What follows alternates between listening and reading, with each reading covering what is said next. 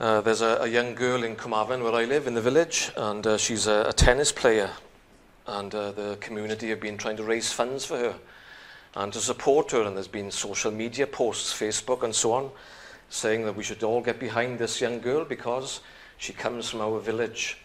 And then there was a young boy playing for Wales under-20s a few weeks ago, and the same thing, let's all get behind these young people and support them from the village and so on.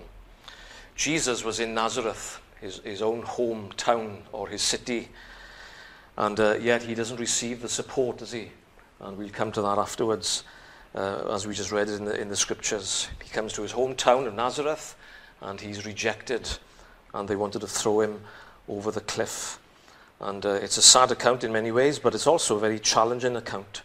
And I want us to think about the Lord's ministry from these verses, Luke chapter 4, verses 14 down to verse 30. Last week we were looking at the Lord's temptations together, and we saw that the Lord was victorious in his temptations. And that's picked up again there in verse 14. We are told by Luke, as he records in his gospel, Jesus returned in the power of the Spirit to Galilee. I just want to begin with that again, not going to repeat everything we looked at last week, but just to divide these verses into four parts. And the first thing would be the victory of the Lord's ministry, the victory of his ministry. He returned in the power of the Spirit to Galilee, and then the news of him went out throughout all the surrounding regions. He taught in their synagogues, being glorified by all. And we see in that sentence there in verse 14 a note of the Saviour's victory. We said last week that he was the last Adam. Jesus stood where Adam had fallen into sin. And you remember Genesis 3, how when Adam sinned, there's a sense of shame and guilt. And Adam and Eve, his wife, are hiding in the trees of the garden, and God comes looking for them. But here is the last Adam, our Saviour, and he's been tempted. But in verse 14 of Luke 4, there's no defeat. There's no hanging of the Saviour's head in shame. He returned in the power of the Holy Spirit. And as he begins his ministry, there's a note of victory there. Not shame and hiding away or failure, but Jesus victorious. And so just picking up where we were last week, really, following on from the temptations of the Lord Jesus, a note of victory in the Lord Jesus Christ. And I noticed here, I was just looking at those words as we read it in verse 20, that when Jesus began to speak in his hometown of Nazareth, the eyes of all who were in the synagogue were fixed upon him. And it began well there, didn't it? It looked promising in Nazareth. But I was thinking in terms of verse 20, wouldn't that be a good thing for us to be doing ourselves in our own lives? Where are your eyes this evening? What are you looking at? What captures your attention? You remember the old Christian song from years ago, "Turn your eyes upon Jesus and look full in his wonderful face, that the things of earth may grow strangely dim in the light of his glory and grace." And when the Lord Jesus speaks here, there's that anointing of the Spirit. He's in the power of the Holy Spirit. He's bound the devil for a time at least, and proven himself to be the victor and the conqueror over temptation. And the eyes of everybody are fixed upon him. It just struck me, that would be a good place to start this evening, whatever kind of a day you've had, whether good or bad or mediocre. We need our eyes, don't we, the eyes of faith, to be upon the Lord Jesus Christ. He's our victor, he's our conqueror. And pray that might be true of our Bible study this evening, that we could fix our eyes upon the Lord Jesus Christ. So there's the victory of his ministry, which we touched on last time. And then secondly this evening, I want us to think about the content of the Lord's ministry. What was Jesus preaching about? What did he have to say? And we find from verse 14 all the way down to verse 30 that there's much that Jesus teaches. In fact, at the end of the chapter, verse that we didn't read, in verse 43, Jesus says, "I must preach the kingdom of God to the other cities, because for this purpose I have been sent." I must preach the kingdom of God. And Jesus, there's a sense of determination there, isn't there? Jesus knows what he's about. He's not confused. So some people have the idea, that when the Lord Jesus was on earth, he didn't really know what he was doing. He was confused. He didn't know what he was about. But we find here that Luke recording that Jesus was determined to preach the kingdom of God. And that's what he does. Many people are not interested in what Jesus has to say. Maybe you know people who are interested in the life of Jesus. They like the miracles of Jesus and the wonderful things he did, but not so much the things that he taught. I remember many years ago, not long since I'd become a Christian, and I spoke to an elderly lady. And she was a member of another chapel in the town where I came from, my stag. And we were talking to her on the door. And she said, "Oh, I'm so-and-so, and I go to this particular church." And we got talking about the scriptures. And we were talking about John's Gospel, chapter 3. And about being born again. And it always struck me, I never forgot what she said, this elderly lady. "Oh, that's one of the verses in the Bible," she said, "that we have to overlook." And it always stayed with me, a person in the church, in a chapel, and her husband was an officer in the church. But certain things in the Bible, those things we don't believe. We don't have to understand or grapple with those things. We overlook them. What about yourself when it comes to the teaching of the Lord Jesus? And there's much here that the Lord Jesus says about his ministry, but it's summed up there in that 43rd verse, the kingdom of God. This was the Lord's concern. And he says, "I must preach the kingdom of God." And at the end of the chapter, some people want to keep Jesus where he is. But the Lord says, "No, I must venture out. I must do missionary work. I must evangelize, and I must preach the kingdom of God," he says. And so that was the Lord's ministry. That was his task. He says, "For this purpose I've been sent into the world." And so we know that the Lord was sent to die on the cross. That was his ultimate mission. And yet a big part of his mission also was to teach people, wasn't it? To preach the gospel, to preach the kingdom of God. The kingdom of God, the Lord Jesus said, is it has different dimensions to it. It has a past dimension. It has a present dimension and a future dimension. You could say the kingdom of God is past. It's already come. Remember those words where the Lord Jesus was being asked by the Pharisees, "Well, where is the kingdom of God?" And the Lord Jesus says the kingdom of God is within you. But it could also be translated among you. As if to say, the Lord Jesus saying, look, the kingdom of God has come.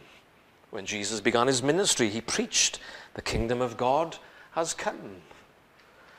And with the coming of the Lord Jesus into the world, the Son of God, we can say that God's kingdom has arrived. It's past. In one sense, it's already arrived. But then we could also say that the kingdom of God is present. Jesus taught his people to pray. Our Father, who art in heaven, hallowed be thy name, thy kingdom come. So we are to pray to our Father in heaven for the Lord's kingdom to come.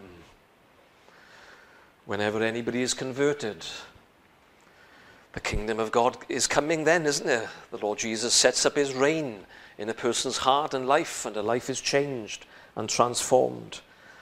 So we could say the kingdom of God is past and is present, and it's also future.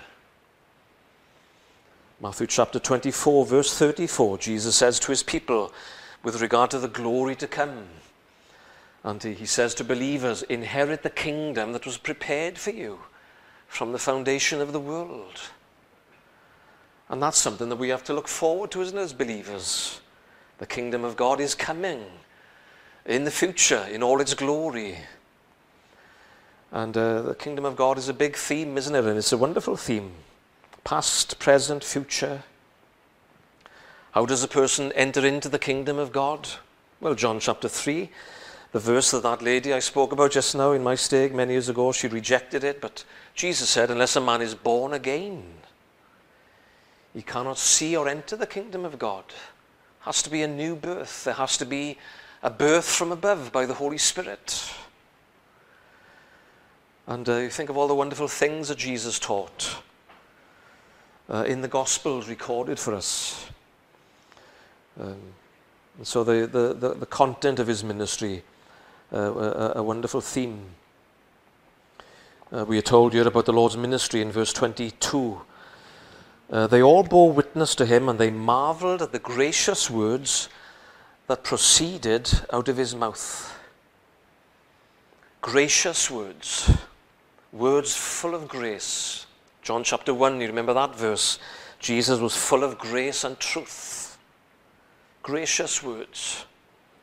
Mark in his gospel says the common people, the ordinary folk, they heard him gladly. They loved to listen to him. There was something welcoming in the words of the Lord Jesus Christ. Strange here, isn't it, that although the people in Nazareth, they marveled at his gracious words, yet they end up rejecting him. Yet they did acknowledge that his words were gracious and welcoming in that sense. We are also told in the chapter that the Lord spoke with authority. Verse 32, they were astonished at his teaching, for his word was with authority. And you put these verses together, you know, the kingdom of God, and Jesus saying, I must preach the kingdom of God. And then his gracious words, but his authoritative words.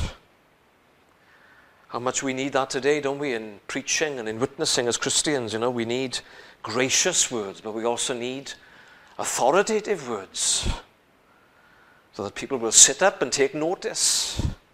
Well, that was the content, or part of the content of the ministry of the Lord Jesus. At least, you know, he was clear in his teaching as well. The people listened to him and they heard him gladly. He preached about a kingdom that can never be destroyed. And so there's the victory of his ministry, there's the content of his ministry. Thirdly, in verse 17 to 22, there's the fulfillment of his ministry. This brings us really to the main part of this passage. The fulfillment of his ministry. Jesus stands up there in Nazareth and he reads in the synagogue, and he reads from Isaiah chapter 61. Verse 17 says, he's handed the book, and he opened the book and he found the place where it was written. And so the Lord Jesus there, he knows what he's going to speak on. He deliberately turns to Isaiah chapter 61 and he reads the words there in verse 18 and 19 of Luke 4. The Spirit of the Lord is upon me, because he has anointed me to preach the gospel to the poor. He has sent me to heal the brokenhearted, to proclaim liberty to the captives and recovery of sight to the blind, to set at liberty those who are oppressed, and to proclaim the acceptable year of the Lord. Then he closed the book and he gave it back to the attendant and he sat down. And in verse 21 today, Jesus says, this scripture is fulfilled in your hearing. The fulfillment of his ministry. Somebody has said, one of the Jewish scholars, that the highlight of any synagogue service was a reading from the law, followed by a passage from the prophets. In some ways, their synagogue service was very similar to ours, wasn't it? But that's a challenge. The highlight of the service was the reading from the scriptures. And, well, there's a challenge for ourselves. Is that still the highlight for you of any service? You know, when God's word is being read, and when God's voice hopefully is going to be heard. And here the Lord Jesus quotes and reads from Isaiah chapter 61. And he closed the book, verse 20, it says. If you compare these words with Isaiah 61, we find that Jesus didn't finish the sentence. He finished at verse 19 to proclaim the acceptable year of the Lord, but the sentence that he misses out is found in Isaiah 61 verse 2.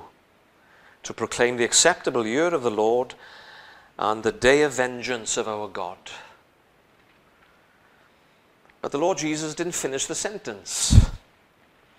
He closed the book when he said, I've come to proclaim the acceptable year of the Lord. Book closed. He doesn't finish the sentence, the day of vengeance of our God. And so we ask the question, well, why did Jesus close the book? Well, we know what some people would say. Some people would say it's because Jesus Christ does not believe in judgment.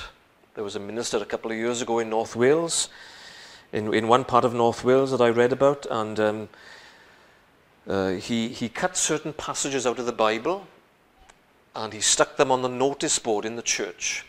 He invited people to come for teas and coffees, and all the passages he cut out of the Bible, put on the notice board, were all to do with judgment. And then he said to the members of the congregation, now, see these passages, he says, I don't believe in the judgment. And so I just want you to know, well, I suppose that he was being honest at least. But that's the best you could say about it, really. But he was cutting out all the parts of the Bible that refer to judgment. I suppose some people would say that's why Jesus closed the book where he did in Isaiah 61. Of course, Jesus is a person of love and kindness. And so he closed the book because he doesn't want anybody to think that he's come to bring vengeance or judgment. I'm sure you don't agree with that, neither do I, what that man did. There was another reason, wasn't there, why Jesus closed the book? It's because the fulfillment of his ministry is split into two parts. When Jesus comes the first time into the world, he comes to proclaim the gospel. It's a day of grace. And Jesus highlights that in his reading, verse 18 and 19. The Spirit of the Lord is upon me, he says. He has anointed me to preach the gospel to the poor, good news. To heal the brokenhearted. And verse 19 is a summary, really, to proclaim the acceptable year of the Lord. A quotation there which takes us back to the book of Leviticus, where every 50 years in the Israelite history, the Israelites were to proclaim the year of Jubilee, where slaves were to be set free and debts were to be released. And it was the trumpet sounding, and it was a year of good news, a day of grace. And isn't surely that's what Jesus is doing here? He deliberately closes the book because, not because he doesn't believe in judgment, but because he knows that his first coming, he's been sent into the world not to destroy, but to proclaim salvation. And that's what he does. Today is still a day of grace. It's an opportunity to be saved, to come to know God through the person and work of Jesus Christ. It's good news. Some of the words there in verse 19 from Isaiah 61, they are so wonderful, aren't they, those words? Good news to the poor, to those that have nothing. And isn't that how we are to come to God, with nothing in our hands? We've got nothing to offer God, but there's good news. And there's healing for those who are brokenhearted. And there's liberty for the captives, for those who feel fast bound in sin and nature's night, as Wesley says in his hymn. But there's release and there's freedom. There's a sight given to those who are blind. We think of our own day and age, and people haven't got a clue what is going on. They don't know their right hand from their left. They don't know what life is all about. And here's the Lord Jesus, the light of the world, and he's come to proclaim the year of Jubilee. Good news. I remember reading years ago, Spurgeon lectures to my students, and Charles Spurgeon was giving lectures to students for the ministry and preachers, and he says to the students on one occasion, when you are preaching the gospel, remember that you are not calling for the rent. You are not calling, demanding for things. You are proclaiming good news. Isn't it good news on what day is it? A Wednesday evening. Good news on a Wednesday evening. We don't have to save ourselves. We are not earning points by turning up on a Wednesday. That's not what it's all about. Christ has finished the work for us. There is forgiveness of sins. There is peace with God through the Lord Jesus. It truly is good news. You don't have to bring anything to be saved. Simply believe on the Savior, and in his name we are accepted. It's a day of grace. Not calling for the rent tonight, not demanding anything of you. Proclaiming that if you believe on the Lord Jesus Christ, you shall be saved and you will be saved. And so Jesus says today, this scripture is fulfilled in your hearing. But of course we know that one day the book will be opened again. The Lord Jesus will come, his second coming. And the next time he comes, he will come as the judge of the whole earth. He's been raised from the dead. He's God's appointed judge. Jesus says the Father judges no one, but has appointed all judgment to the Son. And there's a day of wrath coming. There's a day of anger. Revelation chapter 6, the Apostle John is given the vision of the day of judgment. And what is it going to be like? Who's going to bring the world to an end? Is it President Putin? No, it's, as one Ukrainian pastor said recently on the internet, President Putin is not God. Jesus Christ is God's judge. In Revelation 6, you remember that John the Apostle sees the world coming to an end. And the wrath of the Lamb is being released. The day of vengeance has come. Today is the day of salvation, but there's coming a day when the world will collapse and crumble, all of it. And then the Lord Jesus returns as judge, and you will be judged, and I will be judged by the person of Jesus Christ. And so the fulfillment of his ministry, they all bore witness, they spoke about the gracious words that proceeded out of his mouth. Thank God today that it's still a day of grace. We come to a time of prayer in a little while, and we can still pray for people to be converted in Clydach. We can pray for loved ones to be converted. It's not too late for people to be saved. But one day there's a judgment, and we will appear before the Lamb of God. So there's the fulfillment of his ministry, and then lastly, verses 22 down to verse 30, there's the warning of the Lord's ministry. People begin then in Nazareth to talk, and they begin to grumble and complain a bit. The first thing they say in verse 22 is this not Joseph's son? And then from verse 23 to 27, Jesus teaches them. And really, he gives them a warning. And there's always a warning in the gospel, isn't there?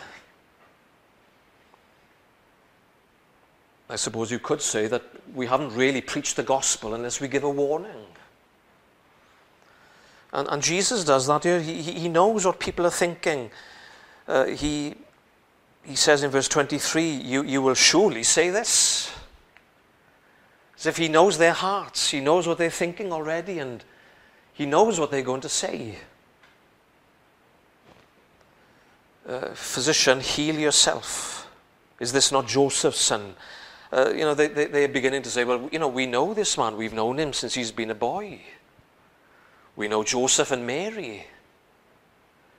Is he claiming to be the Messiah? We've known him all our days, and we've known him since he's a child. You know the old saying, familiarity breeds contempt.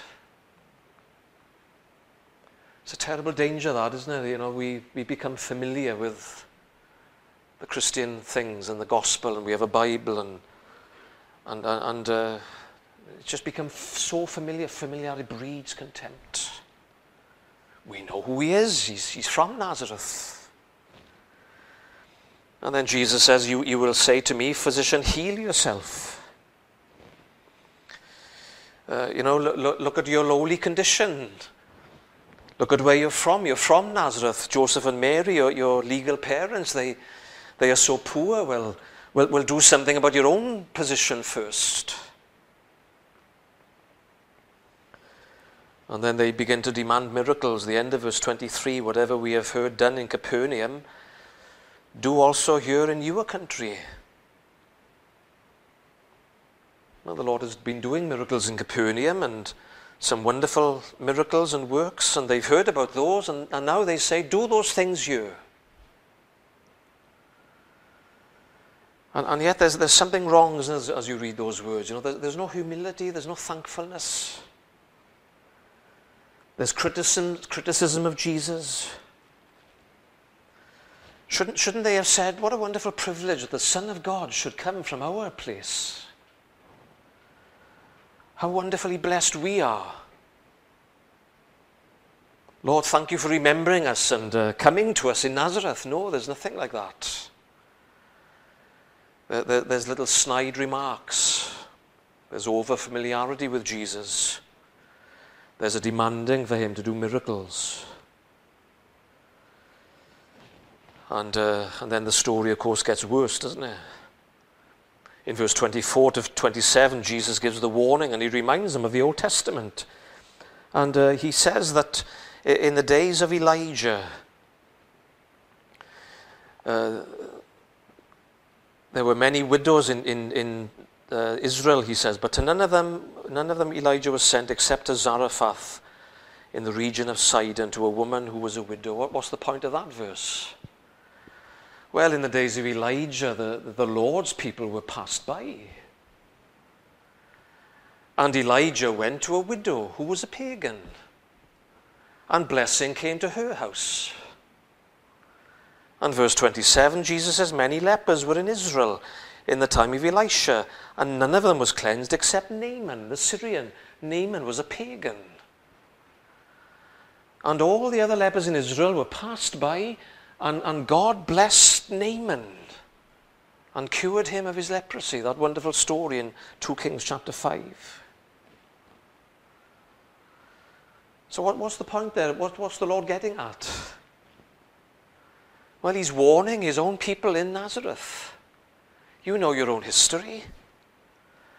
You know that if your heart is not humble, the Lord says, you could be passed by. What happens? Well, verse 28, all those in the synagogue, when they heard these things, wouldn't it be wonderful to read that they were all humbled and they were sorry and they cried out to God in thankfulness and mercy. But instead we are told they were filled with wrath.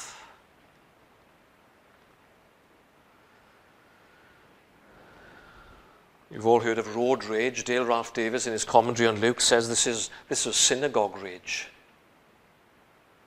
And there it was in the place of worship, anger. And they rose up, verse 29, and they threw him out of the city. They led him to the brow of the hill on which their city was built, that they might throw him down over the cliff. Can you believe that? The Son of God was there in Nazareth, his hometown, his home city. And they were furious at him. They were offended to think, that he should say to them that they could be passed by. But look how the story finishes, this part in the chapter, verse 30. Then passing through the midst of them, Jesus went his way. As if it's saying to us there, he passed them by. He went somewhere else. He passed through the midst of them, and on his way he went to preach to other cities. And so there's a warning in the ministry of the Lord Jesus, isn't there, always? Yes, it is a day of grace, thankfully. It's a day of good news. We can be saved, we can have forgiveness of sins, we can come into the kingdom of God. And yet, in the hearing of the gospel, if we react, with a proud attitude, or if we react with a criticism of Jesus, or with a demanding attitude like these people did, then the Lord could pass us by, couldn't he?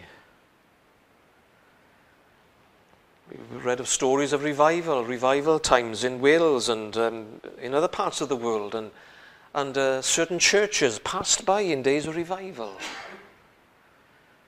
Attitude of the people was wrong. Hearts were not right, not humble. There's a message here for us today, isn't there? Surely in the Christian church. We might think sometimes, well, the Lord is bound to bless us. We are the evangelical ones. We've held on to the truth all these years. We deserve a little bit of blessing. But there's that verse that the Apostle Peter uses in 1 Peter chapter 5. God resists the proud, but he gives grace to the humble. Humble yourselves in the sight of the Lord. Or that verse in Chronicles, you remember, 2 Chronicles 7 verse 14. If my people who are called by my name shall humble themselves and pray. That's very significant, that, isn't it? It doesn't begin with prayer, but it begins with your attitude before you pray. Humility first. Because the Lord resists the proud, but he gives grace to the humble. What about ourselves this evening, I wonder? Are we missing out on blessings because maybe have we become arrogant? Have we become over-familiar with the gospel?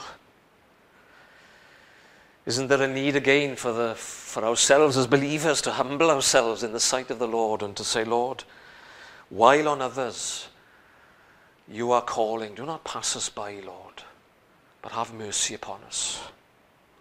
Lord, we don't deserve anything, but don't pass us by. Remember the words of that other great hymn from many years ago? O Jesus, ever with us stay. Make all our moments calm and bright. Chase the dark night of sin away. Shed over our souls thy holy light. Stay with us, Lord.